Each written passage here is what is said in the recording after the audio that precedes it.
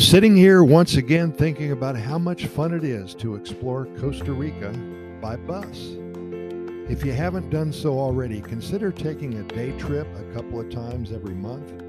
Great for clearing one's head of politics and so much drama around the world. For those of you who have never been here before, there are buses that run everywhere. A few of the main terminals are located in downtown San Jose, the Coca-Cola, Musac, Trecopa, just to mention a few.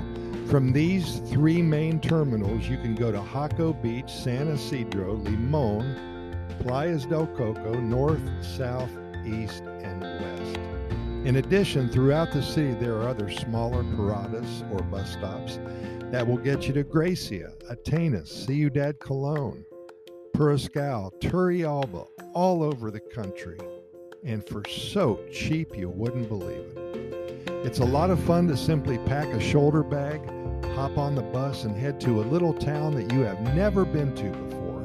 When you arrive, you find a little soda, have some gallo pinto with 2 eggs on top, walk around the town for a while, people watch, and either stay the night in a local hotel and continue to another town in the morning, or head back home that same day. Every town has its church in the Central Park area. They have a central market, and sodas abound with great food and amazing coffee, of course. Watching the locals is what makes these little day trips worth your time and effort. The day-to-day life.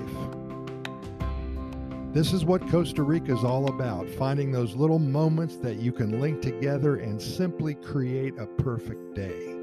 And in turn, you put a few wonderful days together, and then you have just had an amazing week, and you continue the course of action. And soon you'll be saying, that was the best month I've ever had for a long, long time.